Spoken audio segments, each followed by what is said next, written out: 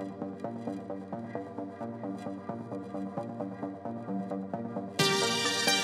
vampires.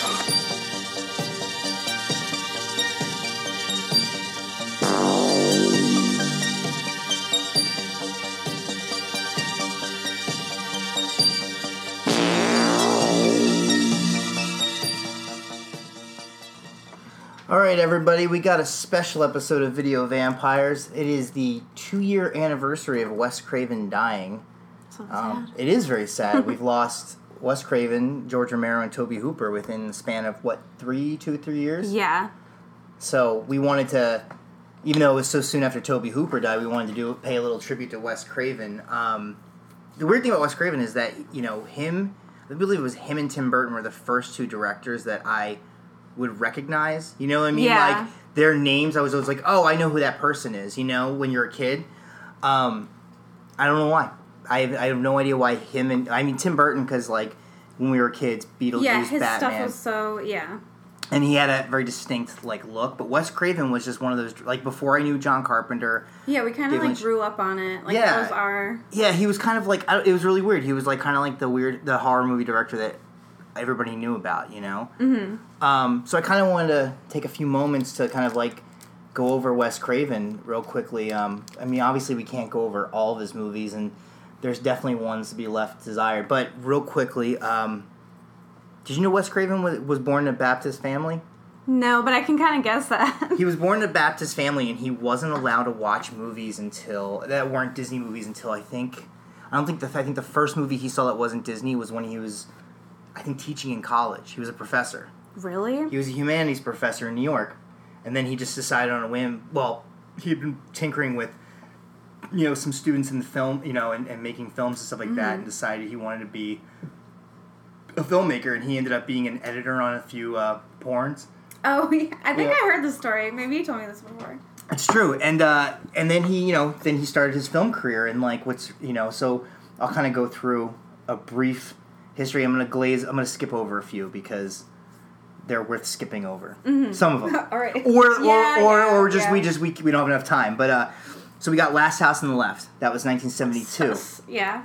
It was it was very controversial then. I don't think it's as, I don't know. I watched it recently, and I'm like, I get why it was so.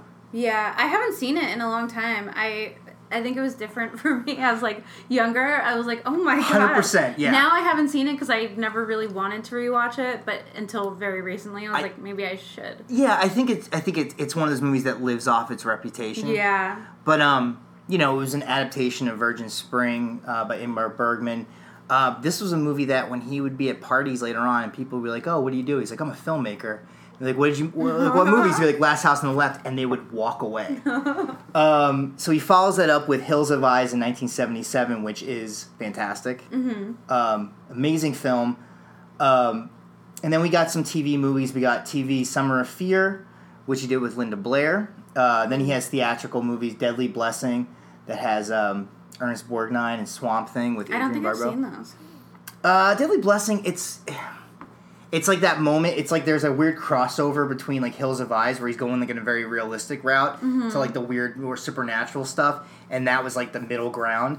It's got its moments. It's got Sharon Stone, okay, Ernest Borgnine, Michael Berryman from Hills of Eyes, and then he does Swamp Thing, the comic book movie with Adrienne Barbeau and Ray Wise and Louis Jourdan. Does another TV movie, Invitation to Hell. Does Hills of Eyes 2, which is he said he just needed a paycheck. Yeah. He was. I like that he just kind of is yeah, he needed the money. Man. Yeah. He did manage to sneak in a dog's flashback in Hills of Eyes 2. But then right after Hills of Eyes 2, I'd say almost directly we have Nightmare on Elm Street. Yep. Which is probably the movie he's most famous for, I think, and I think his best movie. But and we talked a lot about Wes Craven and Nightmare on Elm Street in the Nightmare on Elm Street 3 episode. Yeah. So following that, he does Deadly Friend, which I don't know if you ever saw. No. Deadly Friend has got Christy Swanson and the kid from Little House on the Prairie. It is a universally panned movie that I fucking love. It's this weird movie that real quick. The kid next door, this kid moves to a new town. He's a genius. He's going to college at like 15. Meets the girl next door, played by Christy Swanson, who I had a huge crush on. Yeah. And she, she's in an abusive household. She lives with a single father who's abusive to her. This kid's a genius. He's got a robot. Well, at one point, the robot gets killed or blown up by Anne Ramsey from Goonies, Mama Fratelli, and the girl, Christy Swanson's father, kills her accidentally. So naturally, he decides to put the two together, like the robot chip inside her body, and it's kind of like a Bride of Frankenstein thing. But I don't know what it is about this movie, and maybe it was because I saw it at a really interesting time when I was like, I think I was going through a breakup, and I was really like, and I loved this movie, and I still do. Like, I still get like kind of like emotional watching it. It's completely ridiculous. Like, I get everybody that says it's a terrible movie, and I can't argue with them. But I will argue this: Anne Ramsey gets her head. She's the evil neighbor with the shotgun who scares kids off her yard. Christy Swanson, obviously, when she comes back to life, she decides to go after all the people that were mean. Yeah. And she's one of them, and she takes a basketball and throws it at Anne Ramsey's head, and her head explodes, and she like moves around the room like a chicken with her head cut off, and it's fantastic. Following Deadly Friend, we got Serpent in the Rainbow. Do you remember that? Bill Pullman. Okay. The voodoo one, and yeah, it took me a second to... Based on an actual... I haven't seen that in a long time. That's a good one. I remember... Okay, so 2 weeks after Wes Craven died, me and Steve went to go to the Egyptian, and they showed Nightmare on Elm Street, the original. They had a bunch of people there to talk about Wes Craven, like a lot of horror film directors. Yeah. I think his son was there, and then Robert Englund was there, and he did a Q&A. It was fantastic. And then they played Serpent in the Rainbow, which... That's cool. It is. It's awesome. I mean, it's loosely based on a nonfiction book.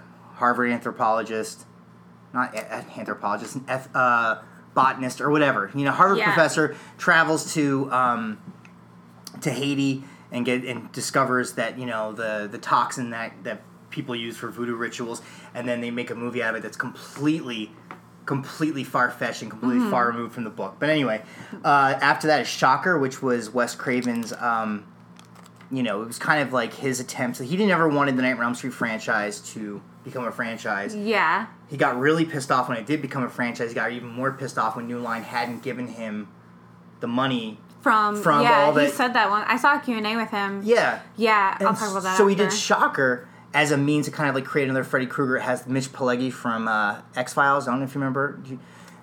Do you ever watch X-Files? No, not really. So I don't... It's funny because I've always meant to, and I've seen, like, the important episodes, but, like, I've never followed it. Well, FBI Director Skinner, who's Mulder and Scully's boss, plays Horace Pinker, who is this, like... It's clearly supposed to be a Freddy Krueger type character. Yeah. Peter Berg, who would go on to be a director in his own right, he plays a kid who can... Yeah. Who can somehow has a connection to the killer, and not somehow. I mean, I know exactly how, but... there's a weird thing about electricity. It's very similar to The Hidden, where Horace Pinker can swap bodies. Yeah. So we got Shocker, and then it doesn't do well. It's kind of a flop. It's a shame because it's a great movie. It's a lot of fun. The next movie he does after that, which we're going to go into a little bit more in a few, is People Under the Stairs. Oh my god. Following that, right around the same time, he did a TV show very briefly that I remember watching with my dad called Nightmare Cafe. Premise was these two people completely unconnected, both die in the same night, and they end up in this weird cafe. The manager or the guy behind the cafe counter is Robert Englund. Really? And the whole idea is that they go to help people with their second chance, like give them the second chance, like to right a wrong before they cross over from death to whatever. It doesn't last long, but it was really weird because it was like that time when me and my dad were both like hitting common ground. We're like, hey, this is something that we both can enjoy. So we used to watch that. Following Nightmare Cafe, he comes back to New Line, makes amends. They make amends with him. They compensate him quite well for the franchise, Nightmare on Elm Street franchise, and he makes New Nightmare, which was way ahead of its time. we can get into that some other time. Afternoon Nightmare is a movie that you really like. Vampire in Brooklyn. I love Vampire in Brooklyn. Eddie Murphy, it's so good. It's got its moments. I don't care. No, I love Vampire in Brooklyn is your deadly friend. It's like it's that movie that everybody's like, ugh, but then there's just something about it.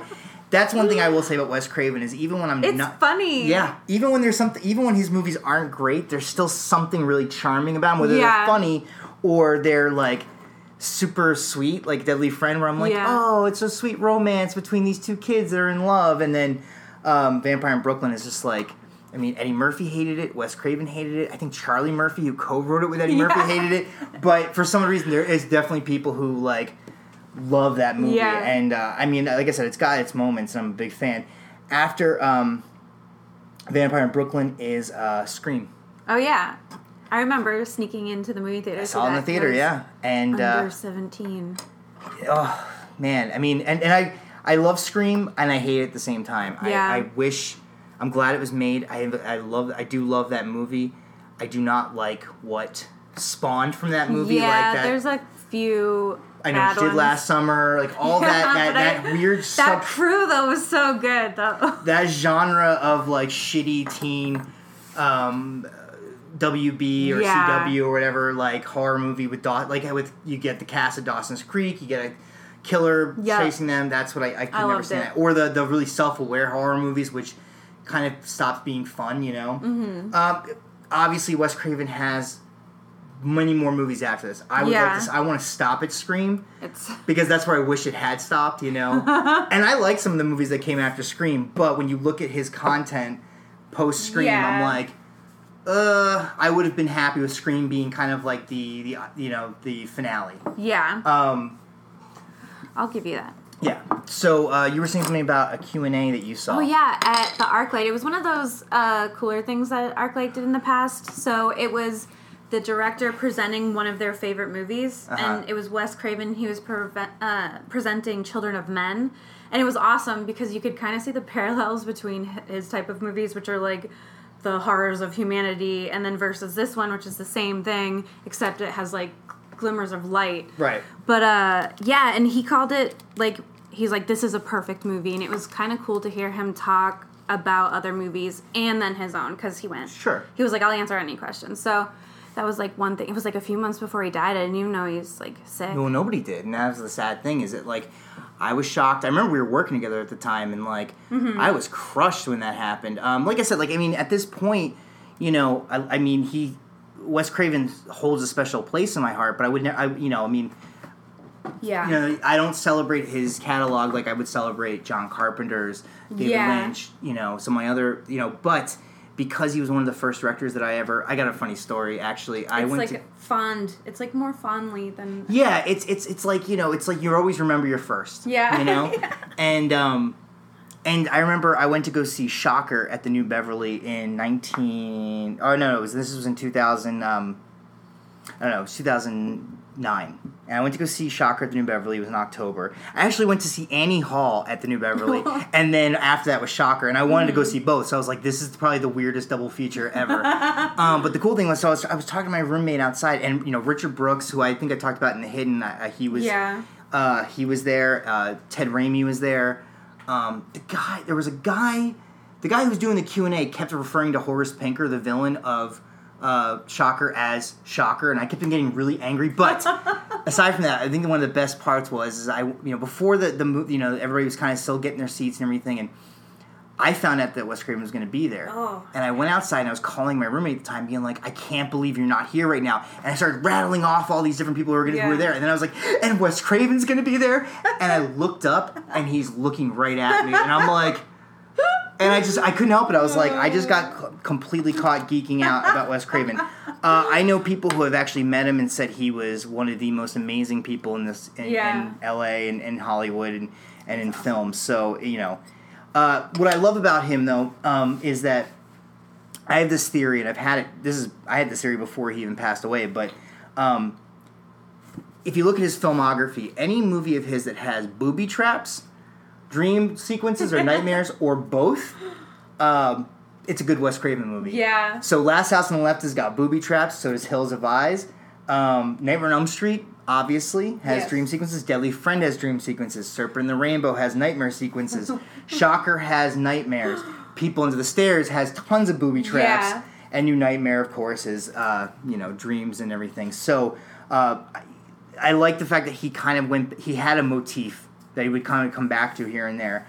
I also love that his movies, the movies that he wrote and directed, a lot of them deal with, there's more going on this than what's on the surface. Nightmare on Elm Street has this amazing, story of, the fucked up things that happen in the suburbs that everybody kind of dismisses. Yeah. The things that the parents do that the kids end up being punished for. Shocker has this really weird kind of commentary on the media and our obsession with violence on television.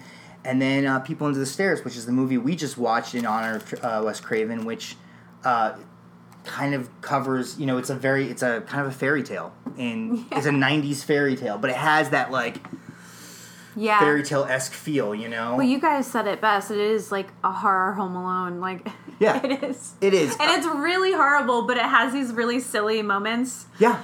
Well, which makes it really good. It's funny, yeah, and I think the silly moments are there to kind of I think at this point in Wes Craven's career, even he's there's a famous story about, Quentin Tarantino showing Reservoir Dogs, I think it was at Sundance, or some festival. Maybe it was Cannes, I think it was at Sundance, though.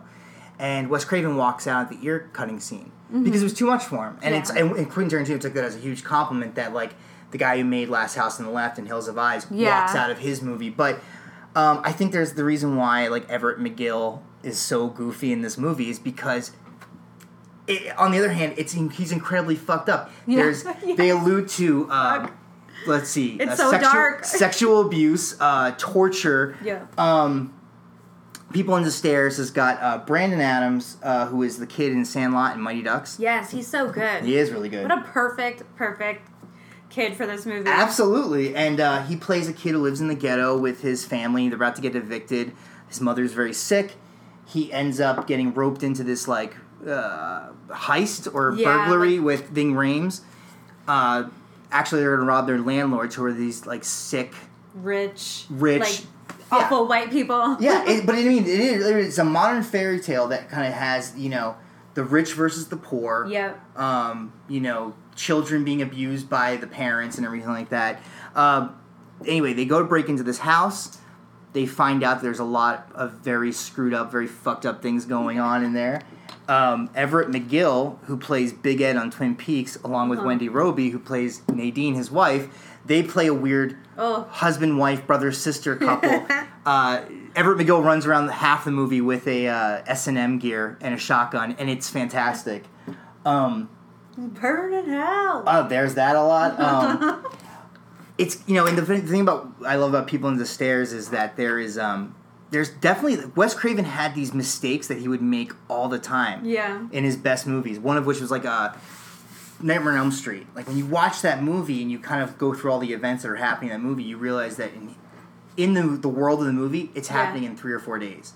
Nancy's best friend gets killed, she's going to school the next day, and it's what the fuck? Yeah. The fact that it's his concept of time gets thrown out the window. Yeah. Same thing with People Under the Stairs, where it's in the beginning it's nighttime, when he first meets Ving Rhames, and then he's going to I think he's got his mom's medicine, he's coming back home and it's daylight, and then it cuts back to AJ Langer from My So-Called Life as the young girl in the trapped in the house with this family, and she's in a room and it's clearly dark outside her window. Yeah. And I know these are mistakes, but they kind of give that movie this really weird, other world. Trippy, yeah.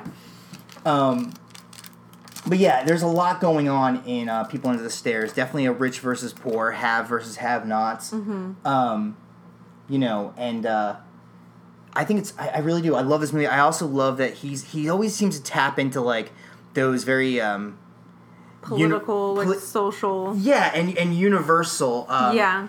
In Nightmare on Elm Street again, it's the idea of the suburbs, and how screwed up things happen there that people don't realize. People Under the Stairs, the primary hook of that is every town has got a house that is bad news. Yeah. Or it's got a legend behind it. Yeah. And as the tagline said in People Under the Stairs, Wes Craven takes you inside that house. I grew up in a town in Massachusetts that we had a house like that. Yeah. Because of something that happened, and then as that murder that happened, as time went by, the story got exaggerated, got bigger until the point where I'm hearing people recite. I was like, no, I remember when that happened. I remember, the police, the helicopters over our school. Like, I remember all this stuff. That's not what happened, but holy shit, And so every town ends up having that little, like, secret, that ugly urban spot. Myth, urban myth. And Wes Craven kind of explores that with People Under the Stairs. And that's why I think that it's not his best movie. But it's like a favorite. It is a favorite, and also I feel like it all encompasses a lot of his other movies. Like, he takes little bits and pieces of themes from everything. Yeah. And it all shows up in People Under the Stairs. And it's hilarious. Yeah, it is. It is. It's really funny. It's got, no joke, one of my top 3 favorite endings of any movie. I don't know what it is that makes me smile about money descending from this kid miraculously surviving an explosion that decimated the house. And yet he survives. The aforementioned People Under the Stairs, who are misunderstood monsters, are just like walking out. One of them looks like, it depends on who you talk to. My girlfriend thinks he looks like Sebastian Bach. Yeah. I think he looks like Dave, whatever his name is, from Soul Asylum. You guys. I feel like that's a little bit of both. Mm-hmm. Sebastian Bach for sure. Yeah, but he's got kind of the face, the weird pasty face, and the weird, like grunge flannel that. And then and it's got this great 90s like hip hop tune that plays like. Oh my god, it's so weird. It's awesome. I really do love People Under the Stairs. Yes. I also think, and I've tried this before, and I think it really pays off. How we were talking about like, how Demons in Anguish in Pair. I think a great pairing of People Under the Stairs is actually Attack the Block. Oh really? Yeah. Okay. Both movies are like horror movies for kids. Yeah. Hands down. People Under the Stairs is a horror movie. This was one of the first horror movies I saw as a kid that, yes, I was scared, but I was also so, like, I was excited because I was like, the main character is a kid my age, Mm-hmm. So, Attack the Block, same thing, inner city kids up against some big threat. Yeah. And, and then the endings, they're very similar. I really think it's a good pairing. That's cool, yeah. I like that. Definitely check it out. And, Attack the Block was one of the best. Who did that? Joe Cornish, I think. The guy who did, he's the guy who did he produced all the Edgar Wright stuff. Yeah. Okay, that's right. So, that's a great movie though. It was Attack the Block was a great 80s movie, 80s kids movie that was 20 years too late. Yeah. You know what I mean? Yeah. So check that out, and again, Wes Craven. All of his movies are worth watching, except for Curse with Christina Ricci and what's his Lex Luthor. Yeah, shit, I forgot about that one. I remember liking it. I saw that in the theater, and it's so bad. It is so bad. I haven't seen that in so long. But I heard there was another version, and they cut that up, and really? then I heard there was a whole other movie. But at the end of the day, here's the thing: is that movie was. There's nothing that could have been done with that movie to save it. Everybody was super excited because Kevin Williamson. Oh my god, I have to go find it so I can It's watch not it. hard to find. It's is just it hard on to sit there. I'm sure it is, but I think I remember one of the lines. It was the scene where Lex Luthor, or what the hell is that kid's name? Come on. I don't remember. The guy who plays Lex Luthor in what? Jesse Eisenberg. Oh, he's really? in it. Yeah. Wow. He plays the brother. Okay. So he's, the jock that's been picking on him is now, and Jesse Eisenberg kind of calls him out, and he's like, "No, you're the one who's gay, and you're hiding it." So then later on, like, he comes over, it's clear that this guy is gay, and he's got a crush on Jesse Eisenberg, and Jesse Eisenberg's like, "No, I'm trying to explain it. It's a curse." He's like, "Yeah, it feels like that sometimes." And it's like, this is the most shit. This is the shittiest dialogue. And the thing is, Wes Craven, the movies that he wrote, fantastic. Sometimes the dialogue is like, there's parts of Nightmare on Elm Street when like Nancy looks at her hair and she's like, or she's looking at her reflection, she's like, "God, I look like I'm almost 20 years old." And it's like, yeah, I got it. But it was light years ahead of Cursed. So definitely, I would recommend this week watching any one of his movies, but particularly, the ones we mentioned this one because those are the best. Scream's easy to find. Nightmare on Elm Street. If you don't watch it every Halloween season, that's on you. So yeah, we just wanted to throw out that quick episode of for Wes Craven, and we might do a few more at some other time about just random stuff. But we'll have another episode next week, and and this was our third movie about cannibalism. Oh yeah, we love eating people. Yeah, so I think that's our theme. All right, good night, everyone. Good night. Bye. In every neighborhood, there is one house that no one will enter. Now, the director of A Nightmare on Elm Street takes you inside. Wes Craven's The People Under the Stairs. Rated R. Starts Friday.